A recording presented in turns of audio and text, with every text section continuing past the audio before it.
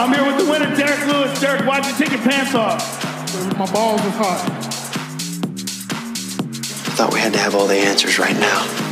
And now? I'm kind of liking the fact that I don't. If one of us goes to war, we all go to war.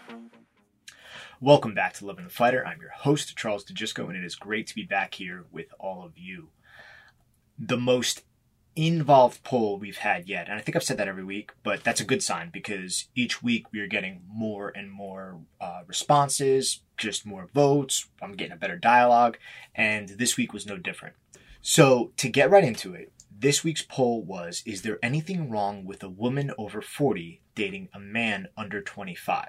And then immediately after that, without any forewarning, I did the reverse. Is there anything wrong with a man over 40 dating a woman under 25? So the reason I did this is because there was a Twitter post about Leonardo DiCaprio only dating women who are pretty much 24. I think since he was 19, he's only been dating women who are 24. And they all happen to be just so outrageously attractive. They're supermodels, and he's really done quite well for himself. And the author of the article was shaming him for it, basically implying something must be wrong with him because he continues to only date women who are in this very specific age bracket. So I thought that was a little strange because by and large, women like older men. This is no secret. This is biology. And men like younger women. So women want a man who can provide and protect, and usually a man can only do that as he gets older, especially in today's society where you need to be able to make a lot of money, and that's important just for the ability, not even in a shallow sense, that's your wealth directly dictates your independence and the opportunities you'll have available. It's very important. And I don't mean that from a shallow or gold digger perspective. It's important to make a lot of money and, or at the least live a lifestyle that allows you to have money to use on whatever those things might be. Right. And conversely, a man is looking for a woman who is going to be most fertile, early 20s, and quite frankly, most attractive, which is their combination of youth and maturity. They kind of hit that peak right around 22 to 24. Whereas for men, it's a much slower burn, and there's a lot of other factors men can use at their disposal if they work hard enough to become attractive for women, right? Or become attracted to women. No, for women to become attracted to them. So anyway, I was really thinking I was going to get a lot of double standards in this poll because just the nature of it, I think with today's society, you have some older folks who are like, oh, it's totally normal for a girl to date an older guy, but it's weird for a older woman to date a younger guy. And I'm going to talk about that personally here in a minute. And then on the other side, in the new Twitter age where everything is, crazy, quite frankly, you have guys are creeps for dating younger women, but good for women for dating younger men. They're empowered and they deserve it, or whatever it is that is the sail of the wind of social justice, right? So I am, first off, very happy to tell you that the polls were the same. Now, there's going to be some differences, but by and large, they both had the exact same voting. 38% felt that, yes, there was something wrong with this, and 62% felt there was nothing wrong with it at all. And then I got some answers in between. Now, there was only 5 people who voted yes for one and no for the other. All of them were women, and one of them had felt that it was weird for an older woman to date a younger guy, but there was nothing wrong with an older guy to date a younger woman. And 4 of them felt that there was nothing wrong with an older woman dating a younger guy, but there was in fact something wrong with an older woman dating a younger man, right?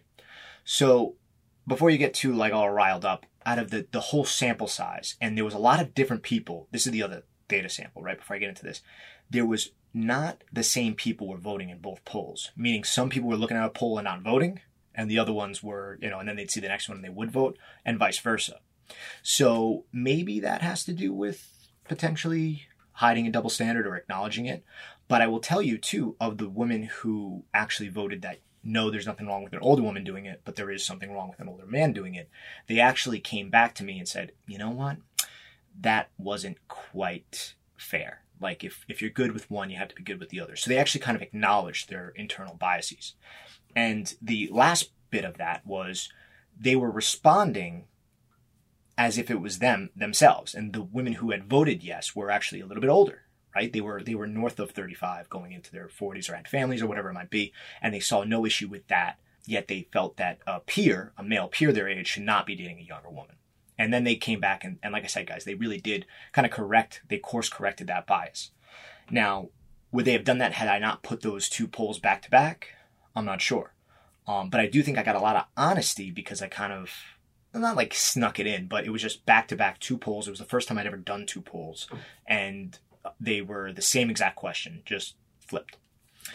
And I got into a couple good conversations because the one real pushback I got was, I brought up Leonardo DiCaprio. So when you look at it just as like, oh, an older guy and a younger girl, or an older girl and a younger guy, you're like, maybe not, right? But when you think about like Leonardo DiCaprio, is anybody really surprised that he has an influx of women in their prime pursuing him as he gets into his 40s? I mean, he's a good-looking guy. He's Leonardo DiCaprio. Like, what are we talking about here? But when you think about it just like that weird dude down the street, oh, yeah, maybe it's not quite the same.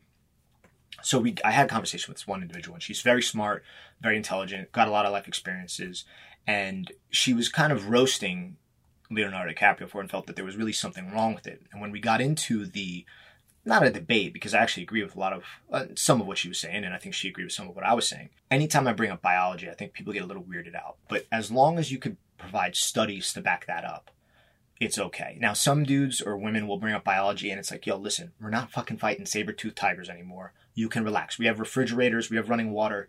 Chill out, right? But then other times, I think people will ignore that. Adam Conover is one of them. He went on Joe Rogan's podcast and he was like, alpha males don't exist. And in his mind, and this is a brief sidebar, but it is worth getting into.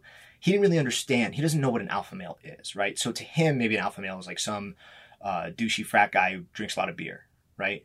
But maybe he just doesn't comprehend like a true alpha male is somebody who is, they excel at their craft, they're kind, they work hard in a lot of different areas, they build communities, which I think is an integral part of being an alpha, which again kind of seems like it's an old way of speaking, but his point was like women will be attracted to like Benedict Cumberbatch, who is not a traditionally handsome man, right?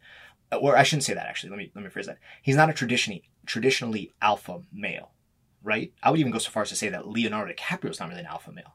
He's not particularly in shape. He's not, what you would expect for a guy who's going to kick a door down and save a damsel in distress. However, he is an alpha in so many ways, right? He's an alpha in his ability to produce wealth. He's an alpha and an expert and very, very good at it and his craft, right? So and being an alpha male doesn't just mean you eat a lot of steak, drink a lot of beer, and can kick somebody's ass. Like, we're kind of past that point now. You could be a vegetarian and be an alpha male. You know what I mean? Like, you could be super skinny and be a badass, right? Like, there's no real, it's not like this stereotypical. We have to get past these stereotypes. It's 2020. But let's not forget that they still exist, right? People who are building their communities, who are doing a lot of different things, who are continuing to learn past school, right? People who just have a deep intellectual curiosity and continue to pursue that. And there's alphas are male and female too. You have alpha females, you have alpha males. And I say all of this because to bring it full circle, I think definitions and stuff, people need to understand that they've adapted and they've changed and they are with the times. And for Adam Conover, he just didn't really understand that. And I think quite frankly, he doesn't want to, because he himself, while intelligent and good at what he does, probably doesn't want to put in that additional work to be considered what a traditional alpha would be. He'd rather kind of lean on it not existing because he doesn't want it to. So when I was exchanging with this young woman, again, we were talking some biology and stuff and some things, her point was, yeah, of course men like younger women, but you don't see a bunch of older men dating younger women.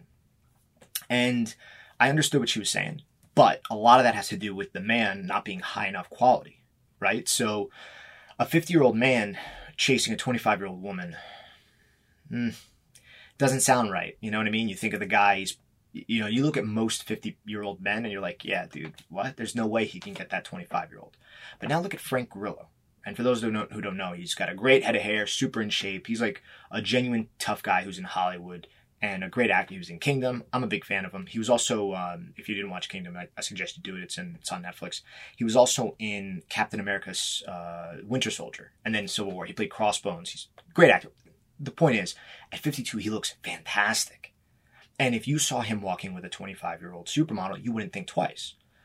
Physically, he's good looking. He's making a lot of money. He has so much experience and just like wealth of knowledge, not just wealth financially, right? He's got like just wealth of knowledge and life and experience.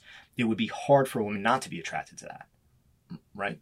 So it makes sense when you think about it in terms of they still want it, but they might not be able to, or they might not be good enough to get it, right?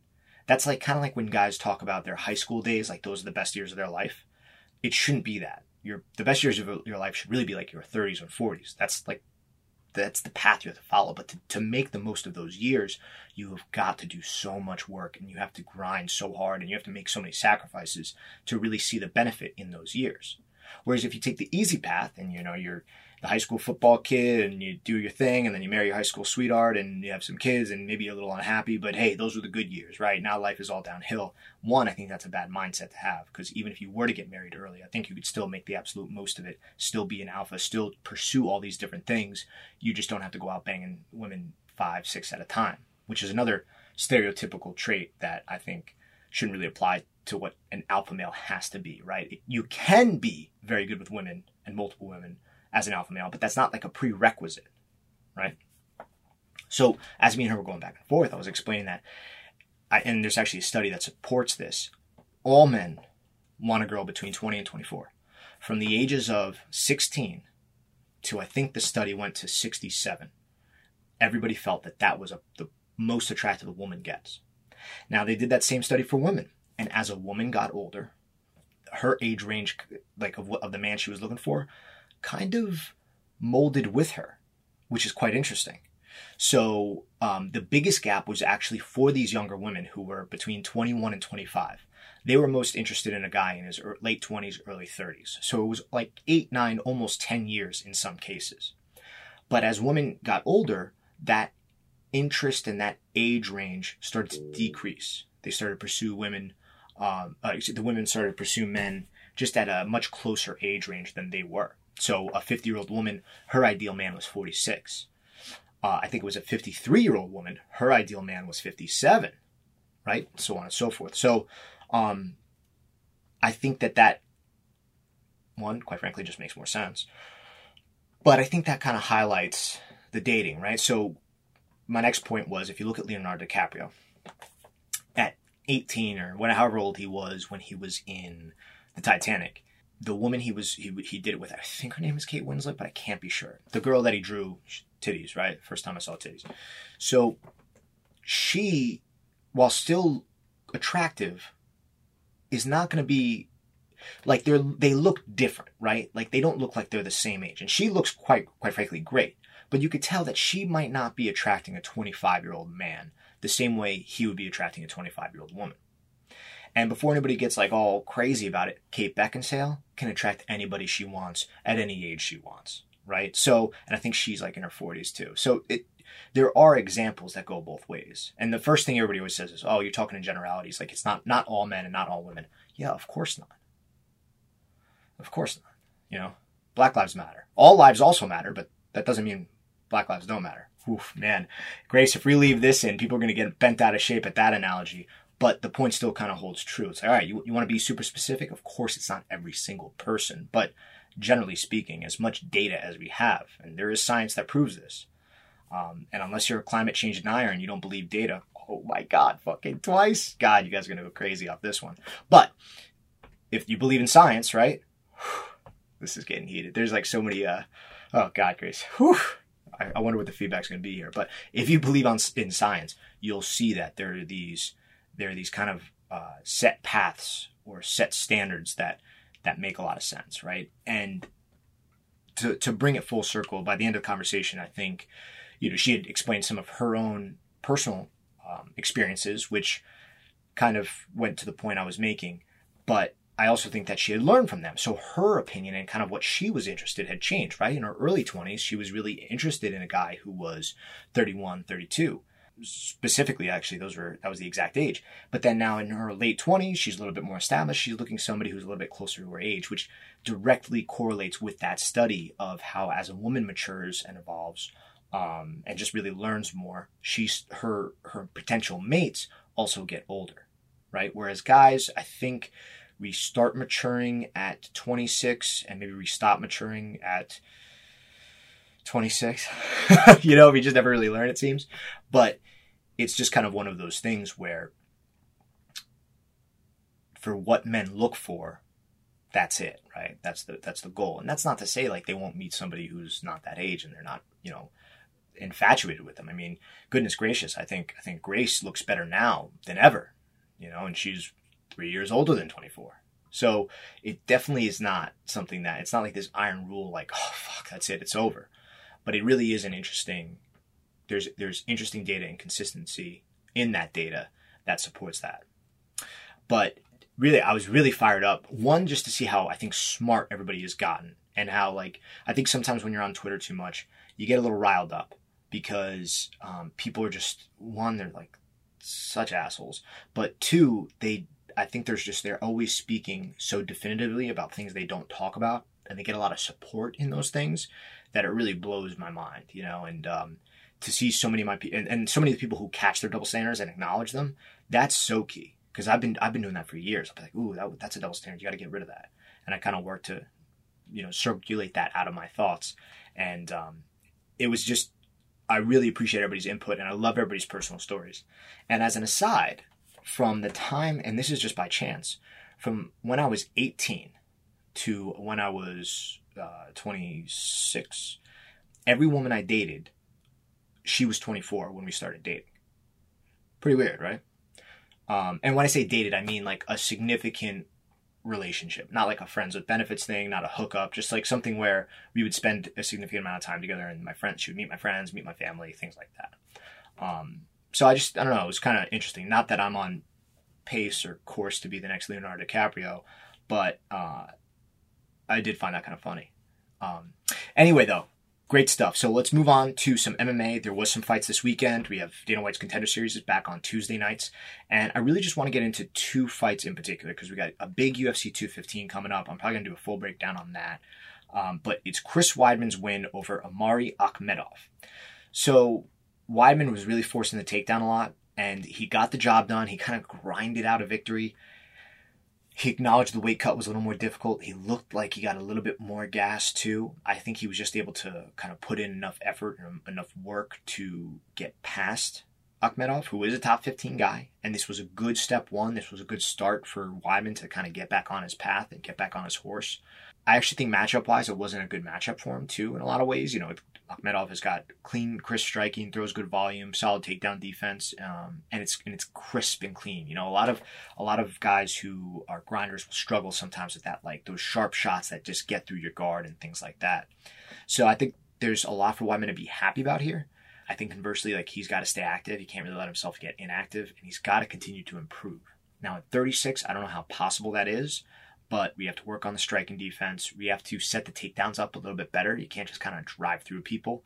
But he might have been fighting that way because he was just so focused on getting the win, right? He was so focused on just getting back in that win column. And I completely understand that. I think that makes a lot of sense. When I think about matchups in that top 10, does he beat a guy like Robert Whittaker? Does he beat Kelvin Gastelum again?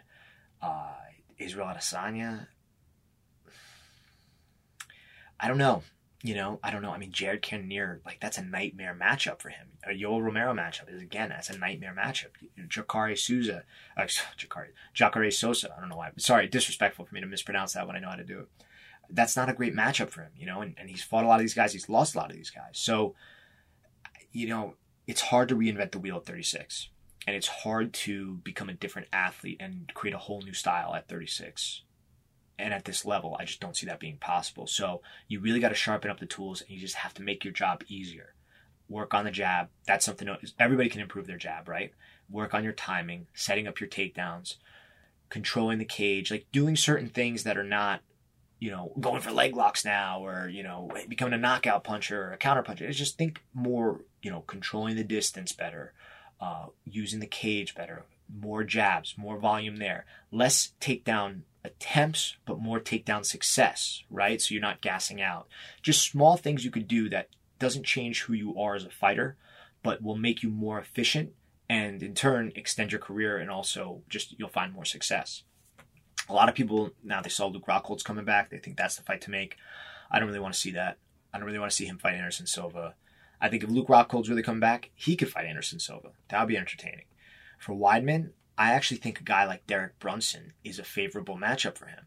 Another 36-year-old who's a top 10 guy who just beat Edmund Shabazian, but he's got a wild style, right? He's not gonna finesse Chris Weidman. He's gonna play to Weidman's strength. I think Brunson frequently is off balance, and despite having knockout power, which he definitely does, I think that would be a fight that Weidman could actually take to the ground easier, despite Brunson's wrestling background, right? So you guys kind of see how I'm working here. Like Brunson can he's very jabbable. Jabbable, I don't know if that's a word, but it's easier to hit him with a jab than some other fighters. And even though he's explosive, athletic, and he can definitely do what he needs to do to beat top guys, like we just saw with Shabazian, the matchup might favor Weidman in a different way because he's a little wild. He doesn't usually set his feet. It's just going to be it's going to give Weidman a better opportunity. So I think from a matchup perspective, that's what he needs to look for, something like that. I don't know if that's going to happen. He might just kind of be relegated to being a late notice guy, staying in shape, or if he gets a fight, it might be somebody who's just a little bit too much for him to handle. So very delicate with Chris Weidman here for the next fight at least. I don't think it's a Darren Till. I don't really see the benefit there for Till. Even though Till's coming off a loss, I just think there's matchups to make. Whitaker now is going to be fighting Cannonier, so maybe you can give the loser of that fight. I don't know. But he's somebody I just tend to root for, so I'm happy he got the win. I do think it's going to be a long road back, and I think if you're going to give it one more shot, you just got to stay active, stay frequent, and keep on looking to improve. The main event, Derek Lewis got another TKO finish over Alexei Olenek. The thing about Derek Lewis is that he constantly is put in really bad grappling situations, right? He'll be on his back, he'll be in side control, whatever it is. And he just kind of decides like, okay, I'm just going to stand up now.